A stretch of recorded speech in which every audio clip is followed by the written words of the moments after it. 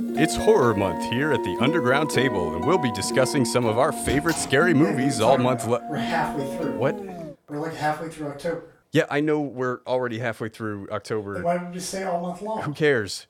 We can bleed into November. That's scary month too. No, it's not. We literally celebrate colonists slaughtering the native population. Oh my god, here he goes again with the colonists. That shit actually happened. That's way scarier than a fucking pumpkin with holes for eyes. Chill the fuck out. Okay, fine. Just read the shit. Fucking producers. All right, let's run it again. It's horror time here at the Underground Table, and we'll be discussing some of our favorite scary movies for the next several weeks. I don't know, for as long as we fucking feel like it. Get ready to have the shit scared straight out your ass and down your legs when Ryan picks a classic horror movie that traumatized you as a young child.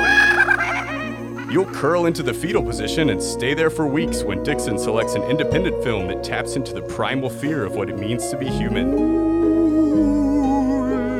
You'll gouge out your eyes with the nearest sharp object when John chooses a movie so bad that you won't even want to see another movie for the rest of your fragile existence.